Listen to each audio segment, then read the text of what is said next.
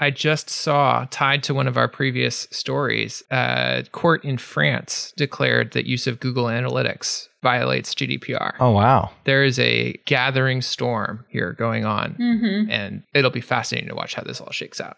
Yeah, like basically any third-party server that you hit. Scary, but cool, but scary. What's going on, party people? GatsbyConf 2022 is right around the corner. The conference is totally free and it's totally virtual, so everyone can join. Plus, when you register, you get access to all the conference recordings when they're published. The event is happening March 2nd and March 3rd, and registration is open right now. Check it out at GatsbyConf.com. Here's what to expect. Day one is all about talks. You're going to hear from the Gatsby co-founders and leadership on speed improvements to the build system, incremental architecture, the latest on Gatsby Cloud, of course, some announcements and more. They've also invited a ton of folks from the community to speak, and day one kicks off with Chris Collier on the keynote. Day two is all about workshops. They got more than 10 workshops to attend. And the next step is to head to GatsbyConf.com to learn more and register. Again, GatsbyConf.com.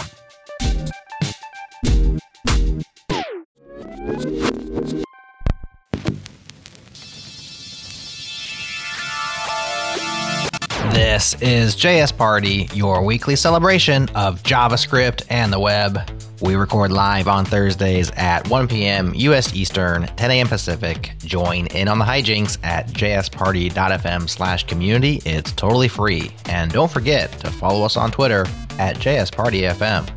Special thanks to our partners at Fastly for delivering you our episodes super fast all around the world. Check them out at fastly.com.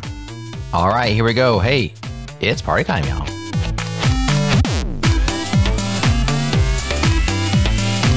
Oh, yes, friend. You know the sound of those Breakmaster cylinder beats means it's time once again for JS Party. I'm Jared. I am your friend. I have three of my internet friends here with me. Amelia's here. What is up, Amelia? Hey, not much. You ready to rock? Oh, yeah. I'm ready. You ready to sing? Absolutely not. Okay. K-Ball's here, always ready to dance. You know it. I heard the BMC could stay going, and I was rocking out over here. I've missed that. You still rocking multiple cups of coffee every morning? Are you on your coffee kick, or? Of course. I think 4 today, maybe? 4? That's excessive, K-Ball. I don't know. We do 2 pots of French press between my wife and I, and wow, that's impressive. And that voice that you hear is Allie Spittle. What's up, Allie? Pretty good, pretty good. Have not had coffee today, so should get on that. How do you survive? How do you survive? I try to do it maybe 3 days a week so that I don't have the impact of it too much. Okay. Still effective. So do you find that when you drink it less, that when you do drink it, it has more of an impact? Totally. Because K-Ball just hooks up an IV right into his arm, and then he doesn't even feel anything. It's just part of his bloodstream at this point. Well, I wake up at 5, right? So I wake up at 5 and I have my first cup of coffee and kind of get going. Mm-hmm. But I'm usually done with coffee by 9 o'clock in the morning. And I don't have, the latest I ever have coffee is lunchtime, and then I'm done. Right. Well, waking up at 5, you probably don't have any problem sleeping at night, though. None. I'm out by 9 o'clock. So that's awesome. Same with me. 9:30 if we're getting crazy. If it's party time, maybe make it to 10 p.m. maybe, just in case. Oh, wow. Well, nothing good happens after midnight, and then I just take a couple hours off just in case. I don't want to live dangerously. I mean, that's why in the before times, I love to go to the East Coast, because then I could actually behave like pretend I'm a normal adult for a little while and stay up past 9 o'clock. Well, your 9 o'clock is much later than our 9 o'clock. By the time you go to bed, it's 11 p.m. my time, and probably midnight Amelia's time. Yep. Oh, no, 4 hours, right? I can't remember. Where you live again? Amelia's in D.C. D.C., yeah. Right. Let's do some segments, huh? And our brand new segment, my creation, I thought of this all myself. There was no way I stole the idea from GoTime. It was completely and all me. It's called Holla. Can I holla? Can I holla? Can I holla? Can I holla? Holla, holla, holla, holla, holla, holla, holla, holla, holla. So for Holla, which is where we holla at various community meetups, events, things going on. If you host a meetup or a conference that's upcoming and you'd like to have us holla at you, holla at us at JS Party FM. Today, we want to bring to your attention Ember.js Europe. So the Ember JS Europe meetup brings together the Ember community from all of Europe once every quarter, except the Emberfest quarter. I'm not sure which quarter that one is, but don't go to Ember Europe meetup that quarter. They won't be there. Every other quarter they will be. It's organized as a hybrid event hosted from a different city each time with the option for people to join remotely as well. And they have an upcoming event, Thursday, March 31st, their very first Ember Europe meetup. Already 15 attendees, and that will be both IRL and online. So check that out. We'll link it up in the show notes. It's on meetup.com, Ember-Europe. This has been your Holla of the day. Holla! Jared, I want to hear you do that. Can I holla? Can I holla? Can I holla, holla, holla? Holla, holla, holla, holla. Are you sure you wanted to hear me do it?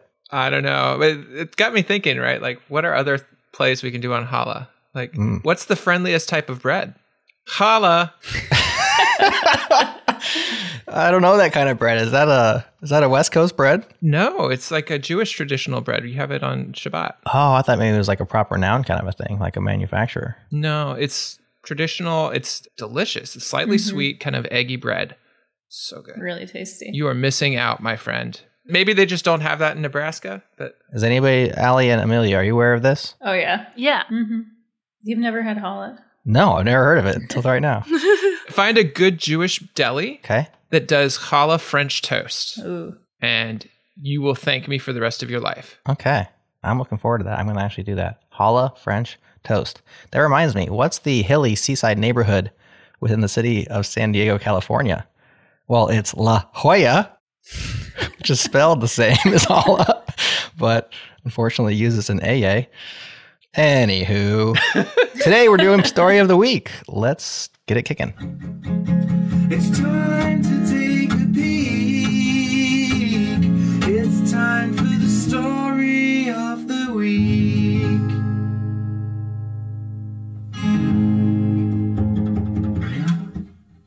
Story of the Week is our segment where we take turns sharing what we believe is the most important or the biggest or maybe just the most interesting to us story of the week or the recent times. Since we don't do this weekly, you can go back a little further than merely a week. Let's start off with Allie because I'm looking at the notes and I think she drilled it with the biggest story of recent times. Allie, what is it? Fetch is coming to Node, which I am so excited about. This is something that I have been annoyed by at varying points of using Node. So very, very excited about it. And it's top level and it's just going to be there. It's just right there for you to use. There's no imports. There's no extra namespacing. You don't have to do anything. You just type fetch. It's amazing. Is that right? Yeah. Now, I know there were some challenges in getting that to happen, right? Do you know anything about what made it hard? Why was this such a long time coming? I have no idea. That's a good question. That's a great question. Where's our Node.js experts, Chris or Nick? They're not here. They're not on the show today. I do know it's been a long time coming. I do know that I looked at the thread on GitHub on the, not the issue, but the PR that was merged, and it was very long. But I don't know what took so long. I assume it's like backwards compatibility, or maybe there's some, I mean, it's a top level keyword fetch. So probably not backwards compatibility. That now that I think about that, it probably was implementation details. I don't know.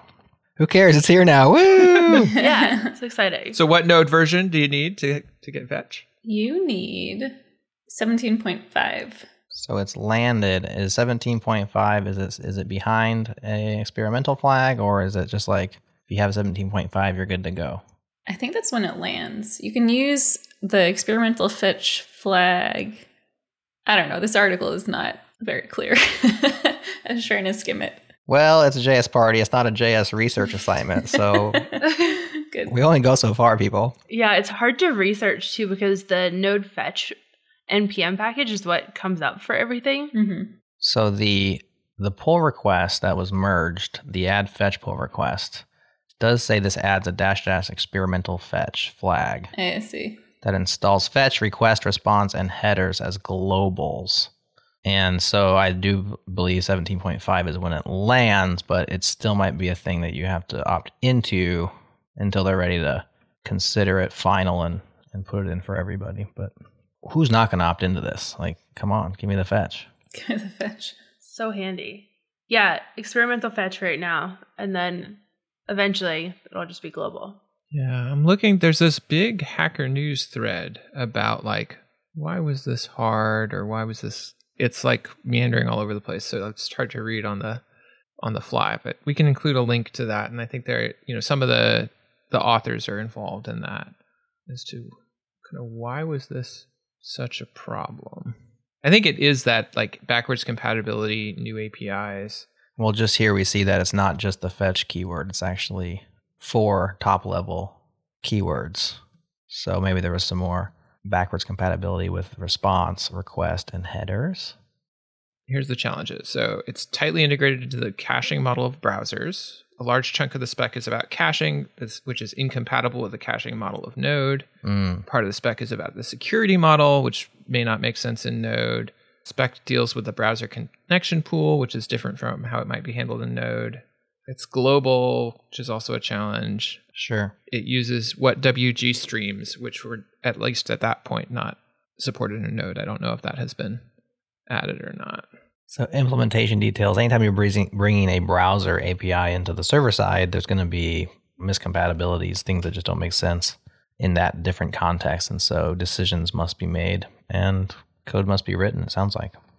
But regardless, I think this will be a boon for developer productivity all around the world, especially when it lands globally without a flag. Because anytime you can just learn an API once and use it everywhere, that's a win, right? Yeah. Half as much work. No more need to polyfill it. Exactly. I don't know. I have definitely used Node Fetch before. All right. So that is a big news. Probably going to win if this was a contest. No offense to you all. I've seen the other entries.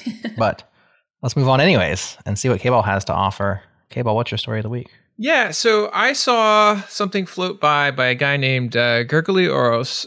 I'm probably mispronouncing his name. Gergely. Gergely? Okay. The guy who's behind the Pragmatic Engineer, which is kind of blown up recently. And it was sort of a quick mention that, Meta is now hiring engineering managers remote always, not just engineers, at least in the UK. And I think it's like a hint to a larger story, which is around the continued sort of ripple effects of the move to remote work, how more and more companies, even these large companies, are having to say, you know what, this is not just a during the pandemic thing. Like the world has changed. We're going to hire folks all over. We're going to have an ongoing remote plan. And I think there's some really interesting ripple effects in terms of how it levels salaries across the country and across the world. I mean, I think I've heard from folks who are hiring contractors in like Eastern Europe and the Philippines and things like that. And like folks who have been in places where salaries were much lower to do software development, they've seen like 50%, 70%, 100% increases in how much you can earn as a software developer. And I just think it's fascinating. Mm-hmm. There's so many different ripples. Like one, that's a lot more money. It basically makes software development even more of an export industry, right? You can use that to bring money into wherever the heck you are. I think it potentially, like they're making this money going to US-based mostly and some European-based multinational companies, which then means local software development shops are going to be starved for talent or having trouble competing, which means, yes, there's more money flowing in, but there's also like less development for local facing things. So like the world is changing in a way that I find absolutely fascinating. And I'd be curious to hear y'all's take on it. Yeah, for me, it's like the biggest silver lining of the pandemic, if the pandemic had any good points. I've had to move to not tech hubs because my husband's in academia and I've been kind of following him around, which is hilarious because we're about to move to San Francisco in a few weeks now that it's not cool anymore. It's still cool. Yeah, but if you live there long enough, it'll become cool again. And then you can say, I lived here before it was cool. Yeah, that's my plan. That's your plan? Yeah. That's the long game. But like moving to non-tech hubs from a tech hub originally, it's like a totally different tech scene, which is great. Like I've learned a lot I lived in upstate New York for a while, and the tech scene there is pretty different, but I learned a lot from like the people there who were doing these different kinds of projects. But you don't really have access to, startups or the big companies. So it would have been awesome when I was moving there to have the option to pretty much work at any of these larger tech companies. And I can imagine the same in other countries. Although I've heard that most remote jobs, I don't know if this is true, are mostly remote in US and Canada. And I don't know if that usually applies to other countries. So I know a lot of, like, we're only hiring US, for example, though we're all over. So a lot of US based companies are. But I also, like, Gergely has been publishing stuff on the impact of, like, Eastern Europe. I don't know if those are folks coming from other parts, like Western Europe, hiring into Eastern Europe, but there's been huge changes there. The other thing that I heard is I was talking with someone who's a startup co-founder working mostly with contract developers at the moment. And the rates of hiring contract developers overseas have skyrocketed. So that may not be the same type of, like, you're hiring full-time employees, but it's still, like, demand for remote work and remote development in a way that is totally changing the landscape. Yeah, I know it's difficult to hire full-time employees in other countries just for, like, legal and tax reasons a lot of times for companies, but also from a team perspective, it can be hard for time zones too. I manage a team that is globally distributed right now. Like, it's mostly US based, but there are some folks from not in the United States. And it's awesome that we have that opportunity now for sure. But that's one thing that I noticed, though, is that, like, those first couple hours of the day are packed with meetings because they're the time that everybody's online. And so then the afternoon becomes a little bit less packed. And I'm sure it's the inverse for a lot of other teams. So I think that's a really interesting piece of it, too, is, like, in some roles, they're really, really good at being remote first and asynchronous first. And I wonder how that's going to also change the nature of work. It's going to make it probably less social than it is now. And I've noticed that just moving remote myself is that, you know, you used to go out with colleagues and get drinks or whatever after work, or you used to just have the water cooler chats, and you can kind of mimic that remote, but it isn't exactly the same. And so maybe it'll make it so that people are more reliant on their hobbies and things for social groups instead of their jobs. So another interesting piece of it. Yeah, I lost the drinking with folks after work when I had kids, which was before the remote problem. All right. I've always been remote, so I've never had any of those cool things. Like I would hang out with people at conferences, and that was my opportunity to see people. Because out here in Nebraska, AK Ball, where it's not for everyone, but it's for the cool ones, as we say. I don't even have to troll you. You'll troll yourself now. I just preemptively know that you're going to troll me. But, you know, there's a very small scene, and there was more of a scene before. There really isn't one now. And if there is, you know, I'm getting old and kind of aging out of social scenes anyways. But for me, what's changed, first of all, I love the access to opportunity for more people. Like, how cool is that? But from my vantage point, what's changed mostly is, like, people are way more comfortable with online remote communications. It's made podcasting way easier, sounding better. People are, like, you know, they're used to being on Zoom all day, or they've invested in their setups. And that's been a cool side effect of this from a podcasting perspective, is like, wow, we can have much better, higher quality conversations with more people because they're prepared for it. Whereas it used to be a lot of hand holding, a lot of technical issues. And there are some people that, like, their setup just couldn't, we're just never going to have them on a podcast. And it's just because of circumstantial things. And of course, access to high quality internet is now more important than ever. And we're starting to see, you know, municipalities and other government entities investing into those things and providing those as utilities or as a way of drawing people to your area. So I think that's really cool too. Just a lot of, like, trickle down effects of this change. All right, that's UK Ball. Amelia, it's your turn. Story of the week.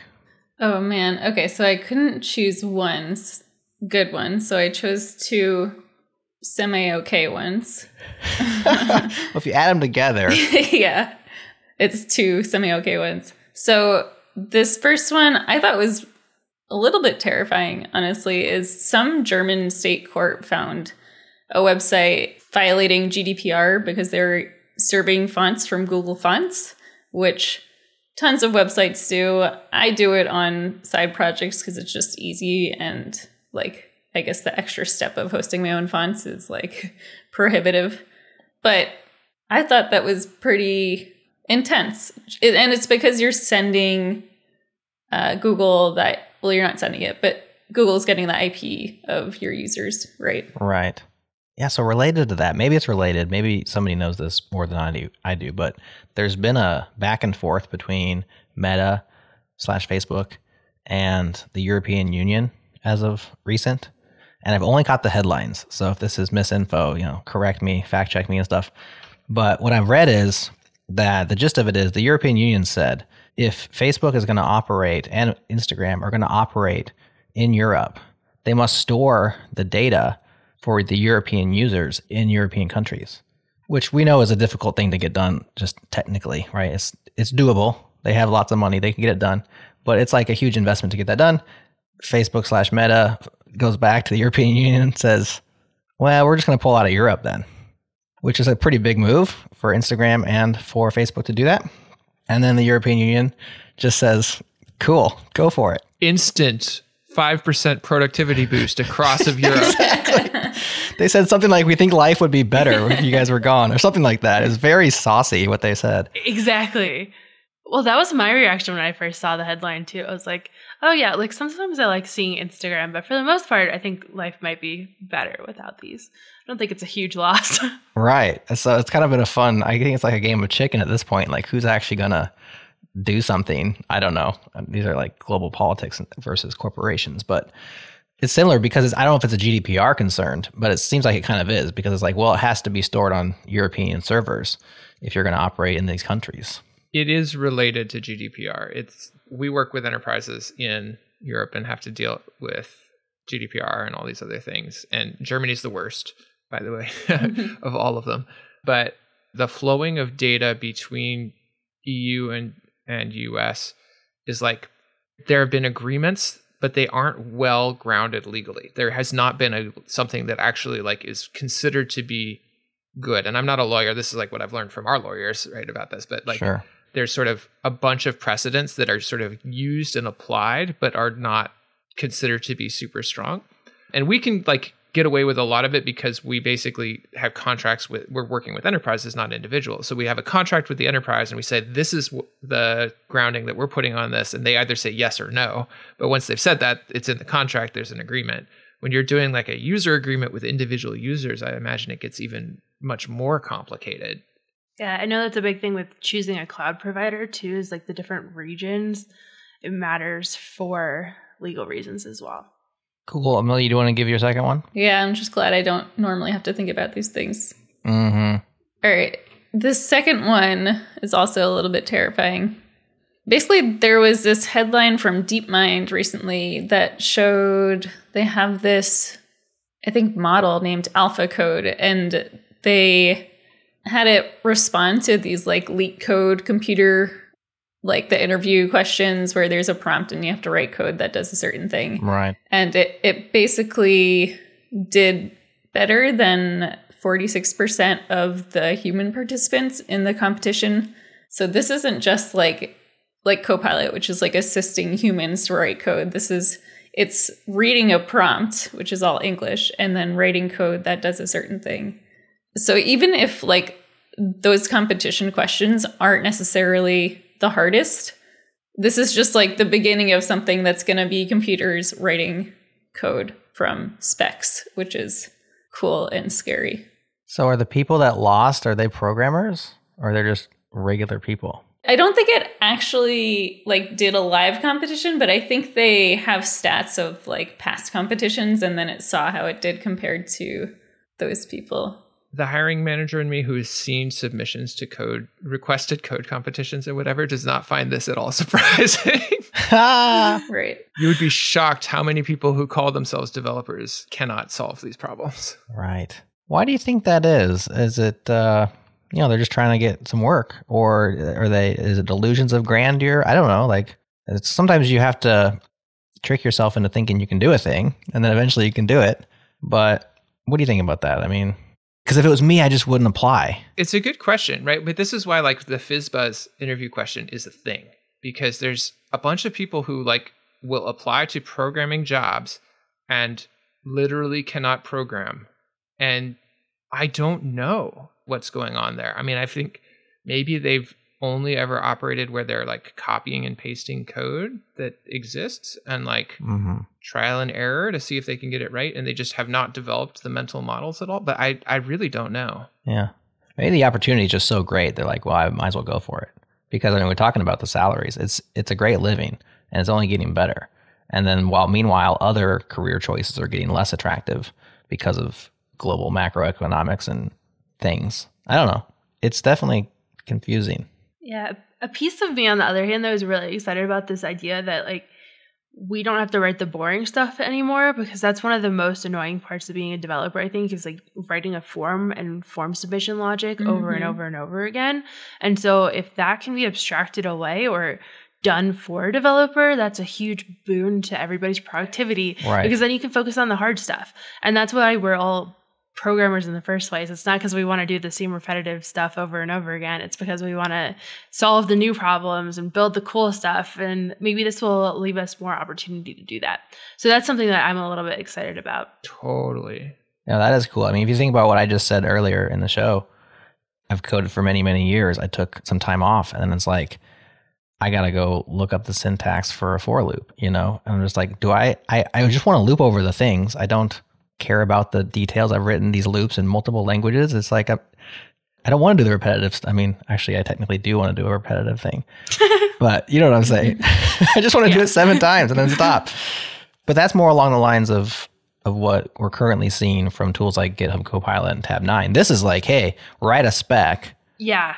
And it does the coding. That's a whole nother level of abstraction. In fact, we had the CEO and founder of Tab9 on the changelog. That they have a AI code assistant, and I asked him about that. I'm like, is the end game where I can write a spec and the program just does it? He's like, no.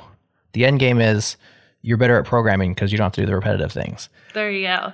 In the medium term end game, and like he's like, well, you know, on an infinite timeline, of course, but what they're aiming for is like superpowers for people. More people can program. Yeah. Do superpowers, whereas this is more operating on like the, hey, take the human out of it kind of a thing. It reminds me of like the no-code tools, right? Like no-code has continually gotten better over time. And what it continues to do is sort of move up the bar of kind of how much can be done without bringing a programmer, but always within the bounds of like, you can only solve solved problems, right? Like if you want to make a marketing website, a no-code tool is phenomenal because that's a well-solved problem. There's not much innovative. There's not much new going on there. And for many cases, that's what you need. But anytime you're pushing the edge or trying to do something differently, it can't handle it. And I suspect this will be the same for any sort of AI trained tool because it's going to be trained on the bulk of things, which are usually like not the unique cases. Like if it's pattern matching, it's not going to be able to solve anything novel necessarily. Yeah. In the immediate term, I'm really excited about those like hyper developer productivity tools like Copilot or these like kind of low code but developer first low code solutions that just automate the boring stuff for you. And then you can focus on those things. For sure. Ultimately, I think the value that we provide is synthesizing ideas into working systems, right? Yeah. And that doesn't change regardless of what level you're operating at. So you just move higher up the stack, you synthesize more complex ideas or more ideas per capita than you did before, and you're just more productive. So I think it's going to be a win for all of us. Well, I will say Allie did steal my story of the week, so I submit this one knowing that it's not as good, but it's all right. It's all friendly competition around here. We're not actually trying to win. There is a post from Rauschma, Dr. Axel Rauschmeyer. I feel like he's been on the show before or agreed to. I can't remember if we actually had him on the show, but you probably know him as a prolific author and writer in the JavaScript space, very good teacher. He has a post from the end of January about the pipe operator coming to JavaScript. He has introduction and use cases. So we've talked about the pipe operator before. It's been in development for many years. I think going all the way back to 2015 is when it first was introduced conceptually as what might be a cool new piece of JavaScript. It's now in stage 2, which if you're familiar with the stages of TC39, there's like 4 of them, I believe. Stage 2 is pretty far down the road, but obviously not in your browser yet. But the pipe operator is a very cool conceptual thing and one that I've enjoyed in the Elixir land. It's also, I think, F#, some other languages also have pipe operators. And the idea is to bring this to JavaScript. And he has a really, really well written layout of what it is, why it's important, how to use it, what it currently looks like, asking questions like, do we really need one of these? And then other ways it could have been implemented. So I'm excited that this is continuing to make progress. And I just submit this article. It's a really nice rundown of what it is and kind of where it stands. What do y'all think? Pipe operator? Something that you want? You wanted fetch. You got it. How about pipes?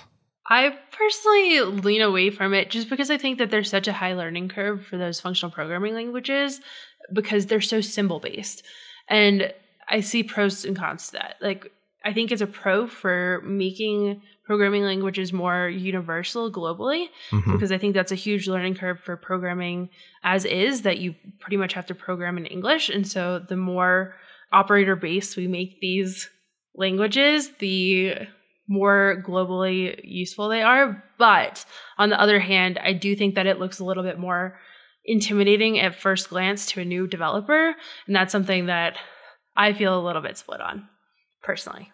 I totally hear that. Fair. I should say for the listener that the actual operator is a combination of the pipe, which is like the straight line, vertical line, and the greater than sign, which forms kind of like a rightward facing triangle. Yeah, I think that is a real concern of like, and we've had that problem in JavaScript generally over the last arrow functions. few years, where it's become much more intimidating to start in JavaScript. I mean, personally, I would love this operator to exist because I love a functional programming style, and doing it in JavaScript right now feels very awkward and verbose. I think it would be very personally useful, but I am concerned about the learning curve and the kind of increasing barrier to entry we're putting on JavaScript.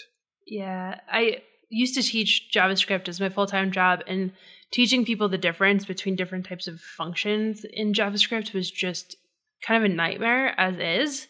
And the arrow functions specifically, it was like why would I ever use this? Right. Like, where does the arrow go? Where do all the things go? And so that's what scares me a little bit about this, as well as like somebody new to JavaScript seeing it and being like all wigged out by it or something like that. Yes, I think the arrow function specifically had a bunch of extra baggage around it, around optionality. And the fact that it's not syntax sugar, it's actually like changing variable scopes versus the function keyword is very confusing. And there was just too much like, hey, if you don't need this, take it out and it still works. And I'm like, as somebody who casually uses those, I still have to remember like, well, where is the actually parameters here? And which ones are where's the function? What's it returning? Like, it's still, there's just too many ways you can use it, in my opinion. I think the pipeline operator is simpler conceptually. I like that it promotes functional practices, maybe without even knowing it. Like it's kind of like chaining, it's promoting you to send data through a pipeline. I think that's cool, but I agree. Just adding one more operator to a language that's already difficult to wrap your mind around, especially at the beginning, could be raising that learning curve. Yeah, especially because it doesn't add new functionality. It's just adding another way to do a thing that you can already do. I totally agree that it's more syntax to learn, but I will play devil's advocate, which I think it can clean up code. So it's a new concept that it's one more thing to learn, but once you do learn it, maybe it crosses the threshold to being useful enough to like, once you know it, you can look at code and it's like a little bit faster to read each time. But not sure. Has anybody written D3 before? Once or twice. Like the level of chaining on that? Probably Amelia probably has a lot more. I have a book on it. That's like its own little DSL, That was my thought. It's like, okay, it actually might make like D3 cleaner. That's the thing, right? We actually love chaining like APIs, right? The chaining API that you get with jQuery and things like that. Sure. But right now in JavaScript, that requires specially setting up your API to return objects that understand the API, right? And so it's like a particular architectural constraint. Yeah. Whereas this enables you to do that type of chaining with bare functions. Yeah, I think that's pretty cool. I know this feature is in Elixir. I write a lot of Elixir. I use it nonstop. I would use it nonstop in JavaScript myself personally. And so that makes me excited about it. And the fact that what you just said right there, K-Ball, like we've all seen the value of it in jQuery, but jQuery jumps through very specific hoops in order to make that available. Whereas this makes it available to pretty much any function. as long as you're passing the right thing in to the first argument. Anyways, if you're confused about the pipe operator, want to check it out, not sure what we're talking about, definitely check out his post, which is in our show notes. And if you're excited about it, let us know. If you think it's a terrible idea, also let us know. We want to hear from you at JSPartyFM or any of our individual handles as well. You can also email jsparty@changelog.com. If you have long things to say, we do read all of our emails. Before we close the segment, I just saw, tied to one of our previous stories, the court in France declared that use of Google Analytics violates GDPR. Oh, wow. There is a gathering storm here going on, and the implications are going to be, it'll be fascinating to watch how this all shakes out. Yeah, like basically any third-party server that you hit. It's scary, but cool, but scary.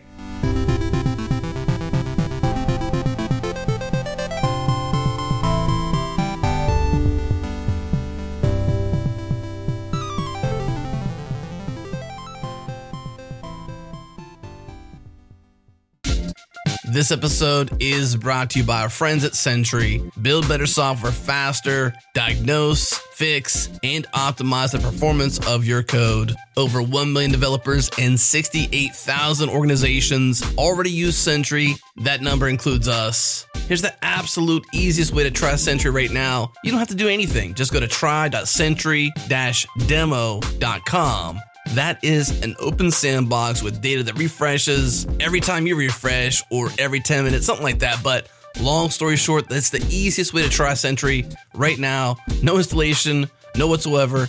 That dashboard is the exact dashboard we see every time we log into Sentry. And of course, our listeners get a deal. They get the team plan for free for 3 months. All you gotta do is go to sentry.io and use the code changelog when you sign up. Again, sentry.io and use the code changelog.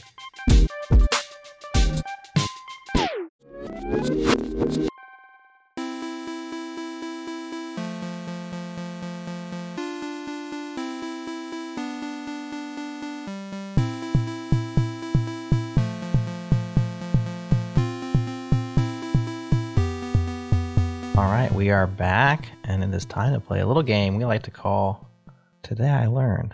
I got a story that I'm going to tell. You're gonna love it, baby, think it's swell. I only learned it today. T-I-L. Is that another Matt Ryer hit? It is. That's good. That man is amazing. So this is where we share things that we've learned today, with air quotes around today, because, you know, it's still early. So recently. But these could be bigger things or small things. It's kind of like pro tips, but more pointed and technical. Maybe it's a new API. Maybe it's a browser quirk. Maybe it's something you can do with Git. Whatever it is, we share it with y'all so you can benefit. Allie, we'll go to you first. Okay, so mine's not technical, I'm sorry, but I've been listening to a lot of the Huberman's Lab podcast, which is amazing. It's like all neuroscience. And so for years, I've been teaching students, like, you're supposed to fail when you're learning at certain times. You're not supposed to have this happy path all the time where you just start learning and there's this linear trajectory and then magically you know the skill at the end. Instead, there's a bunch of peaks and valleys, and that failure actually helps you learn. But I learned that there's actually a number for this. So 85% of the time when you're learning, you should be succeeding. And that makes it so that you feel confident and you're not going to just completely drop off and quit. But 15% of the time, you should be failing when you're learning that thing. And that failure state actually makes it so that you are more able to learn in the future. And it's meaning that you're actually challenging yourself as well. So if you're learning, make sure that you're actually struggling at points and don't just take the really, really easy path. Make sure that you are challenging yourself. And in the inverse too, if you are struggling, that's okay. You're supposed to be struggling when you're learning something new. But if you're struggling like 50% of the time or 75% of the time, maybe scale it back a little bit and challenge yourself a little bit less, because it could become really demotivating and could be less than optimal for learning. That is super interesting. I assume it's data backed. Yes. Do you know how much variation, individual variation there was? Like, is it pretty tightly around 15% for everyone? Or is it like a wide range? Like, some people could be failing much more and be optimal and others much higher? That's a good question. I think it's just zone that's generally the best for the most amount of people. So it's like, it's obviously impossible to measure like exactly 15% of the time I'm failing, 85% of the time I'm succeeding, but it's just that general ballpark, I think. And it was a study at Princeton University, and I'll link it in the show notes. So have you been able to put this into practice? And do you count your fails? Because I try to ignore mine, if at all possible. You don't obsess over them? It's not something that I like put into an Excel sheet or anything like that, but I do try to keep that in mind when I'm learning something, is that I'm not going to be good at it right away. Like right now, okay, so I found out that there was a curling open house, like curling in the Olympics, right near where I live. And then I went and did that. And then now I'm in a curling league for beginners, which is hysterical, I think. But I think that as somebody who teaches people, it's really important that I put myself in those beginners mindset for different things. And it's usually not code related anymore, but doing something that puts me outside of my comfort zone and that I'm going to suck at first. Like I fell over so many times when I was trying to push this thing on ice. So yes, I'm definitely failing probably more than 15% right now at curling, but it is something where if I am failing more than that 15% of the time, maybe I need to just repeat that same thing over and over again instead of progressing to the next step. Yeah. I like felt phantom pain in my lower back / butt when you said curling, because of the one time I tried and I felt so much. I've never tried it. I've done a lot of shuffleboard, which is basically curling on easy mode because you're not on ice. And I mean, that pretty much makes it easier right there, right? It's really fun. Would highly recommend. Are there like curling, like ice plex? Like, do you do the same place you go ice skating, or where would you actually go curling? So at least around here, there are different curling centers. So you can just look it up, like your city and then curling center. And then they do lessons very regularly, but then they also have different leagues for people at different levels. That's cool. I don't think I've ever seen curling. Is it like longer than a normal ice skating rink? So you have to have like a special... It actually is pretty close to the length of a normal ice rink. In fact, it might actually be the same length, but it's the thing that you're curling, I forget what it's called. The thing that you're pushing weighs like 40 pounds. Oh, man. So it skates on the ice, but then it actually stops at some point too. Are they called a stone, I think? Like curling? Yeah, rocker stone. There you go. I was Googling curling ball. What do you push? I've been curling exactly once. It was like a team bonding thing, and it is burned in my memory because I collided with someone, fell on my ass, and like just it hurt. So I stick to shuffleboard because it's like more like a 95% success rate, which is more my comfort zone than 85%. All right, that's a very good one. I like that one. Even though it's non-technical, it still counts because, hey. It's data backed. That's technical. That's true. Yeah, there you go. Plus, like, who cares what the actual segments are called? Just say what you want. Amelia, your turn. What did I want to talk about? Oh, CSS Cascade layers. Super exciting. Ooh. They came out in Firefox 2 days ago. So they're in the current version of Firefox 97. So for the CSS Cascade, there's all these layers where it decides which styles to apply. If, you say body background blue and also body background red, is it going to be blue or is it going to be red? And that depends, like, did you use a tag for the selector? Did you use a class? Did you use an ID? And I think a lot of trouble that people run into with CSS has to do with this, because they'll add a style and then it won't work and then they won't understand why. And then they'll learn that if you add another part to the selector, it'll override another selector. So it's like really frustrating. And I think we've all been there. And for the Cascade layers, you can basically create different layers, and you can have like a utility layer, like a core styles layer, like an element specific layer. And then the order in which you declare those layers, I think if it's declared earlier, it wins.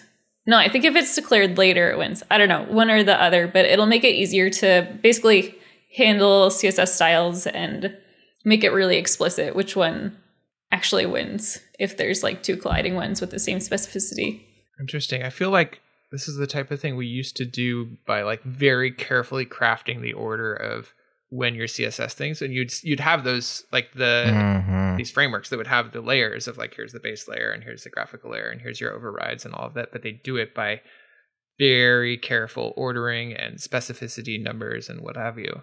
So this is basically letting you just say that in code. It's like getting rid of, it's the same thing we did for JavaScript with modules of like getting rid of the fact that the careful ordering of layers. Yeah, exactly. That's nice. I've also used BEM a lot, which is like basically you only do one class for every single style, which gets really verbose.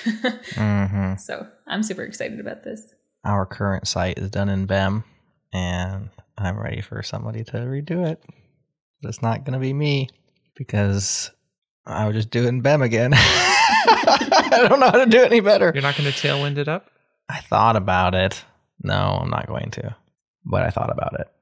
But that's what I do. I think about things. You know, every time something new comes out, I'm like, oh, this looks cool. I think about it.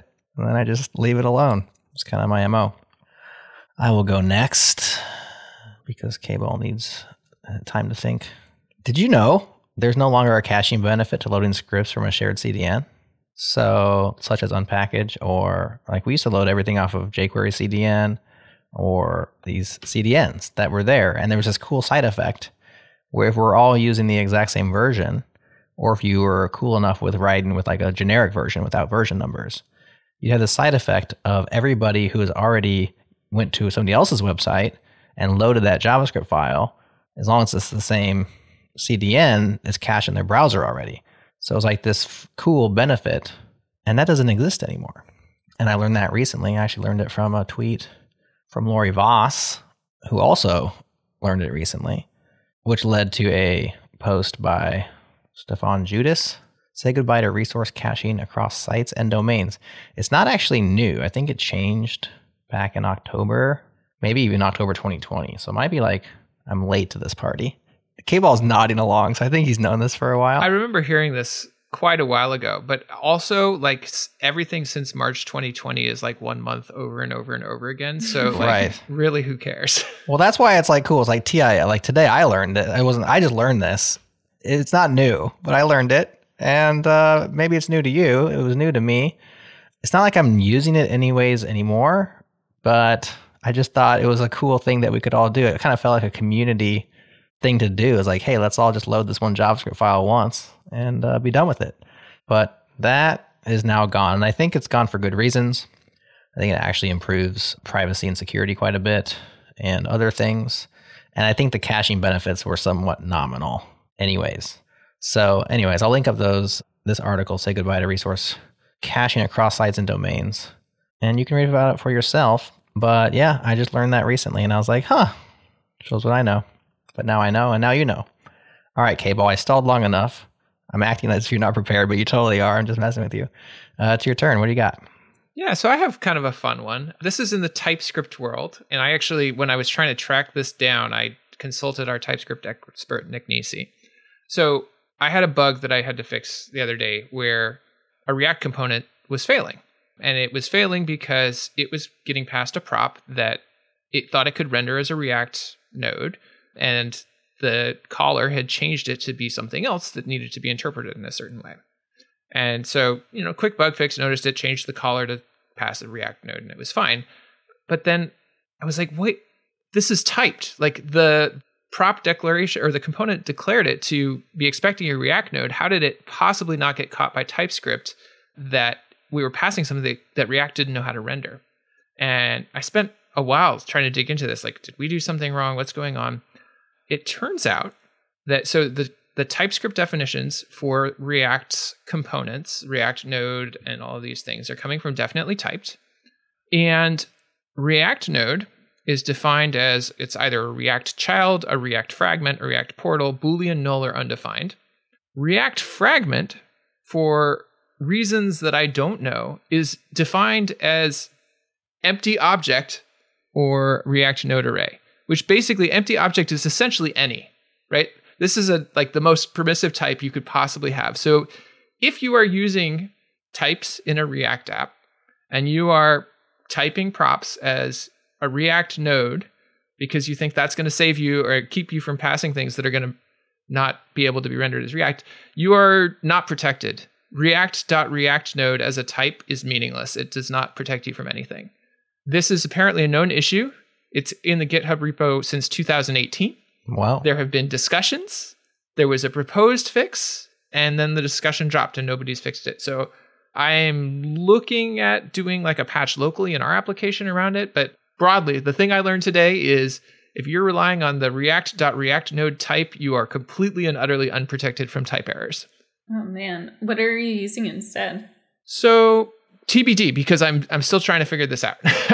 In the discussion around the issue, there was a proposed different definition for React fragment that was like a little bit more well defined. So what I'm looking at doing is there's like a what's it called? Like package patch or node patch. There's a way you can patch node modules locally. So I'm looking at patching just the definition of React fragment, which is the one that's like opening this type up. I took the patch from the description, put it in, and ran my type checker, and it blew up with errors. So I actually don't know if that's going to be a viable option yet or not.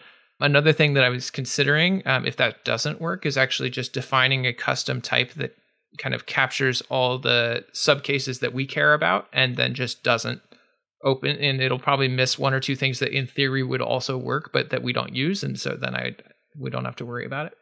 So yeah, the solution that I'm coming to is still in progress, but the thing that I learned is this thing is broken and it's leaving your type system open to all sorts of errors that will only show up at runtime. Have you tried JavaScript? I hear it's pretty good. Oh, then I'd be unprotected everywhere. You would have gone through none of this trouble and been landed in the exact same position on these errors, you know? Yeah. They would have cropped up at runtime.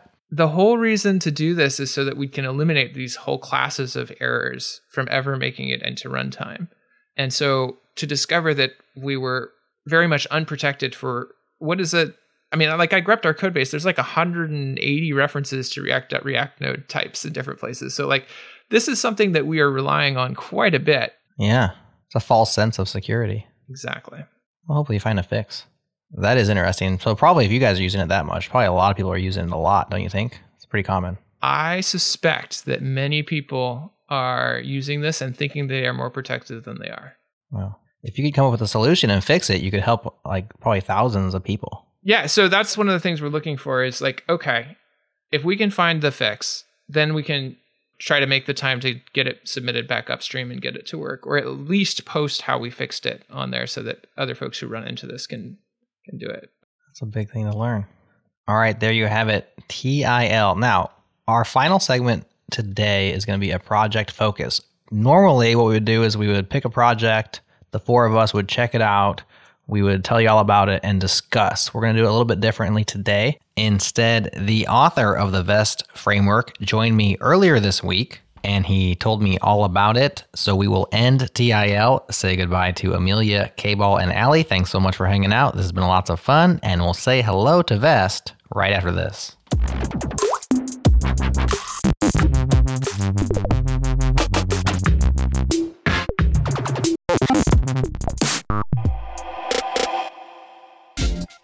Hey, Jared here.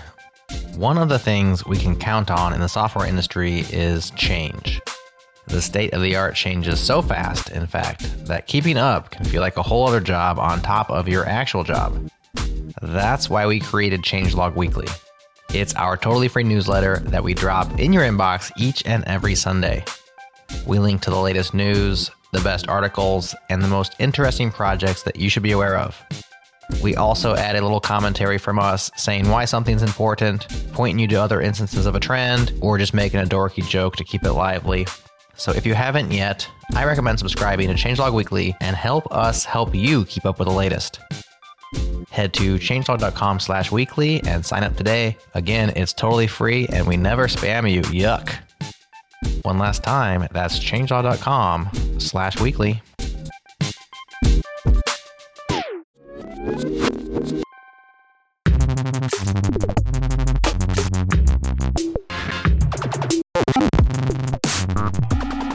So this is our project focus segment. We are focusing in on VEST. Now, normally when we do a project focus, it's the regular panelists. We take a look at a deal, we talk about it. But today we have a special treat. We're actually joined by the author of VEST, Evyatar. you actually were listening to a show where we were talking about form validation, and you reached out to me and said, hey, I've got a form validation thing. It's pretty cool. I tend to agree with you. I've looked at it. It looks cool to me. So first of all, welcome to JS Party. And then secondly, let's talk about this project of yours. Hey, awesome to be here. So it's been about 10 months since you first contacted me and said, hey, form validations, a pain in the butt. I've got a nice solution.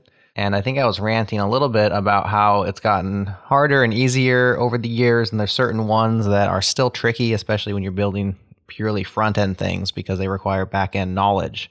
If I do recall what I was talking about then, Vest is your declarative validations framework, which is inspired by unit testing libraries. That's a cool angle. I've never thought about doing it that way. So tell us what we mean by inspired by unit testing libraries.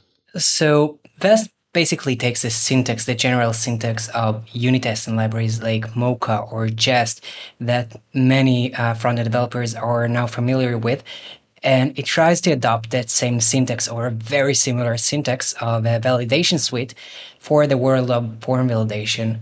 Because in the world of unit testing, what we basically have is a big suite of different tests that make sure that our code, our functions, match some criteria. And when you think about it, form validation is pretty much the same. So you have the big construct, so you don't have a unit testing suite, but you have a form. Mm-hmm. And inside of it, you have some different fields.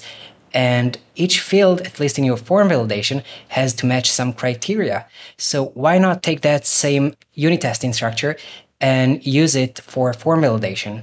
Yeah, and so do you run those validations as if they're tests? Do you have some sort of a runner that then says, yes, this executes correctly? Or do you not have to because you're basically writing the test when you're creating the validation rules? Is that how it works? Exactly. So Vest internally works exactly like a unit testing framework. Actually, it could be even a unit testing framework if it wasn't run on the browser and if I hooked some CLI to it. But exactly as you mentioned it, you just write the validation as a series of tests. And in the beginning, I actually wrote it as an experiment, and I learned that there are very significant values that you get and benefits that you get from it. So what are some of those values and benefits that you get from it?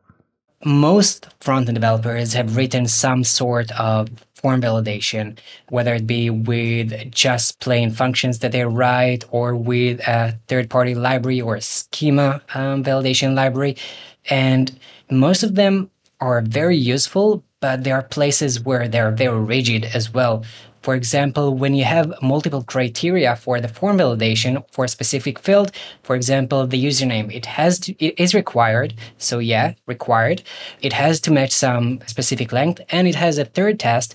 For example, for the username isn't already taken on the server. Now, expressing all these as a series of different tests or a series of different validations is very difficult to do with traditional validations because you don't really have the structure for specifying different criteria.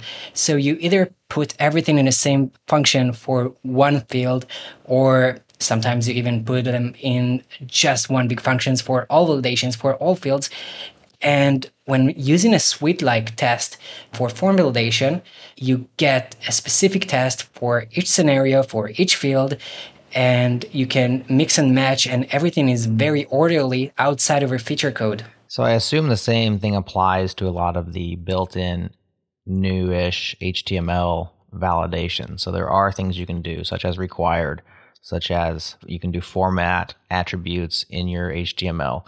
Those are similar where like they get you so far, but then when your form gets sufficiently complex, they fail because they just don't have that flexibility, such as combining multiple rules. Exactly. Or waterfall rules. Exactly. So makes sense. What happens with Vest on your failure states? So a lot of times you have to then interact with the rest of your page and say, okay, if this field is not valid, I want to display this error message, or put a border red around it. And then if everything isn't passing, I don't want to submit the form. Or sometimes you have more complex constraints even than that, and like stop form submission. Sometimes you may hide or show other areas of a form. How does Vest work in that context?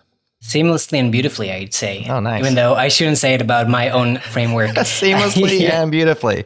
I like that answer. But now, seriously, Vest takes its syntax from unit testing library. And in unit testing library, you have different tests for each scenario, and each test has its own description. So, for example, in the case of username, I try to do the same thing. So I say test, I write the function test and specify it for the username field.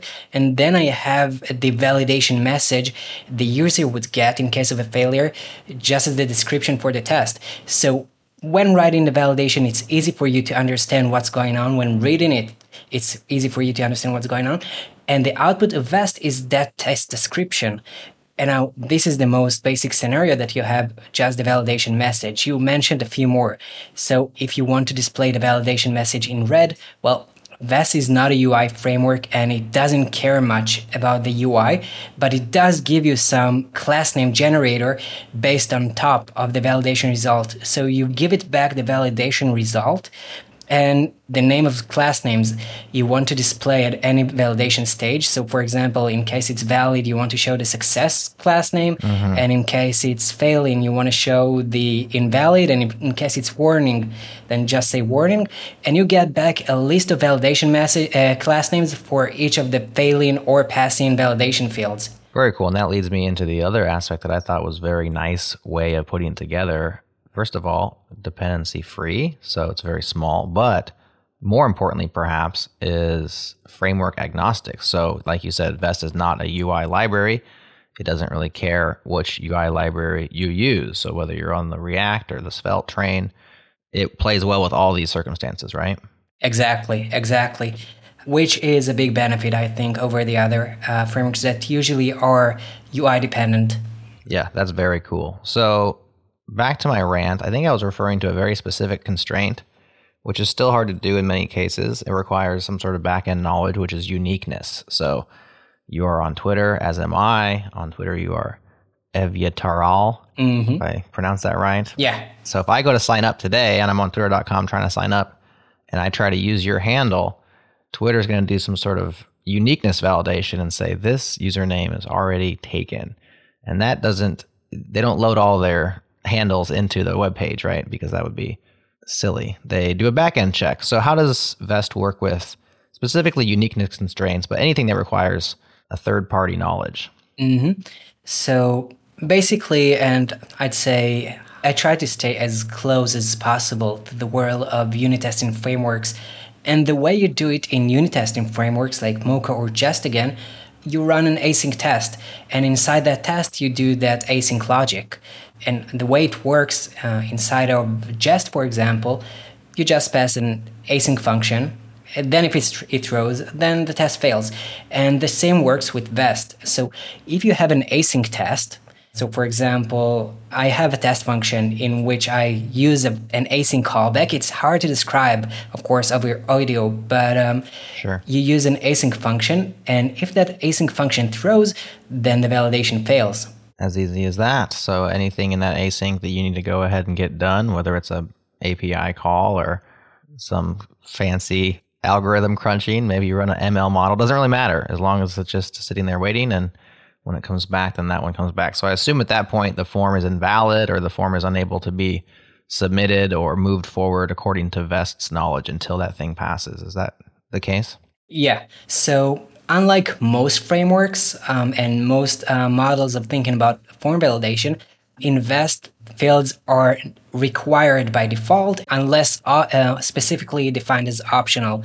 This makes it so that as long as not all fields are filled, or as long as not all required fields are passing, then the validation is not valid to begin with, or is not valid at all. So if you get your suite and your validation suite and you try to run is valid on it, it will always say no unless all the required fields are passing.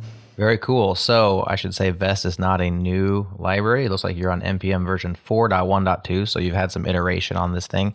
Tell us the backstory. Where did you start this framework and how long have you been working on it? I actually started working on Vest like a couple of years ago at around 2016 or 2017, and back then it wasn't even called Vest. It was called Passable. And I was working on it when I worked at Fiverr.com. And back then, I was just learning the first time about unit testing with Mocha, it was, I think. And as I said before, the ideas just clicked to me because, well, you have that suite testing, and the thinking model, mental model of testing for validation was just the same for me. And in the beginning, I also thought about, well, we have to do it in JavaScript, because if we do it in JavaScript, then we can run it on Node and have validations that are the same on the server and the browser. So this is a defining criteria for Vest.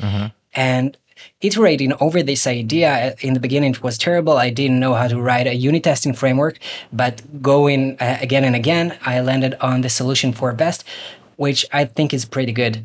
So that's awesome. So you can run Vest just as well on the back end as you can run it on the front end. So you can have your inline, in-page, immediate validations that run, but in case somebody sneaky disables that code or just posts directly to your back end form, you can also run those exact same rules on the back end, and it's all honky-dory. Exactly. Love it. That's cool, man. That's like the holy grail right there. I really do dig this format. People can check it out on the website, vestjs.dev. And it is hard to say over audio, but for example, you test the username is required, and you just have this one function call enforce, data.username is not blank, and you just call that function. And you're basically writing your test right there. So I used to do Ruby on Rails, and they had validations built into the Ruby code and the models. And you'd write the validations, and they're really succinct like that. And then you have to go write a test that tests the same exact thing. And it always felt so redundant to me. I just skipped the test. I was like, it's fine. It works. It's very terse syntax. And of course, that would bite me 1 out of 1,000 times. But in this case, it's 0 out of 1,000. You don't have to rewrite the exact same rule twice, let alone a third time in your front-end code. So that's spectacular. Exactly. So the website, vestjs.dev, that's where people can check it out.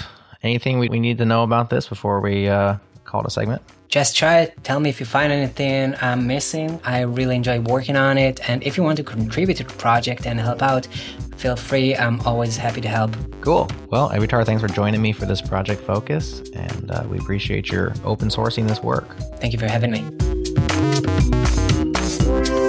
So after we recorded K-Ball's TIL, he dug much deeper into that whole React node type situation, and he now knows exactly what's going on, has developed and deployed a workaround at Humu, and wrote it all down in an excellent blog post that we will link to in your show notes. Definitely give that a read if you're using React and TypeScript. It likely affects your projects.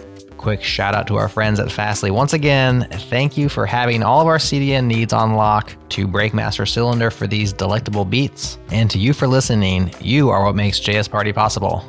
Next up on the pod, Veet is back in the front seat. See what I did there? But this time we have Anthony Fu and Paytac joining us. They're on the core team of vTest, a blazing fast unit testing library powered by Veet. And Anthony also has a super cool project called SlyDev that we discuss as well. It's a good one if I do say so myself, and we'll have it ready for you next week.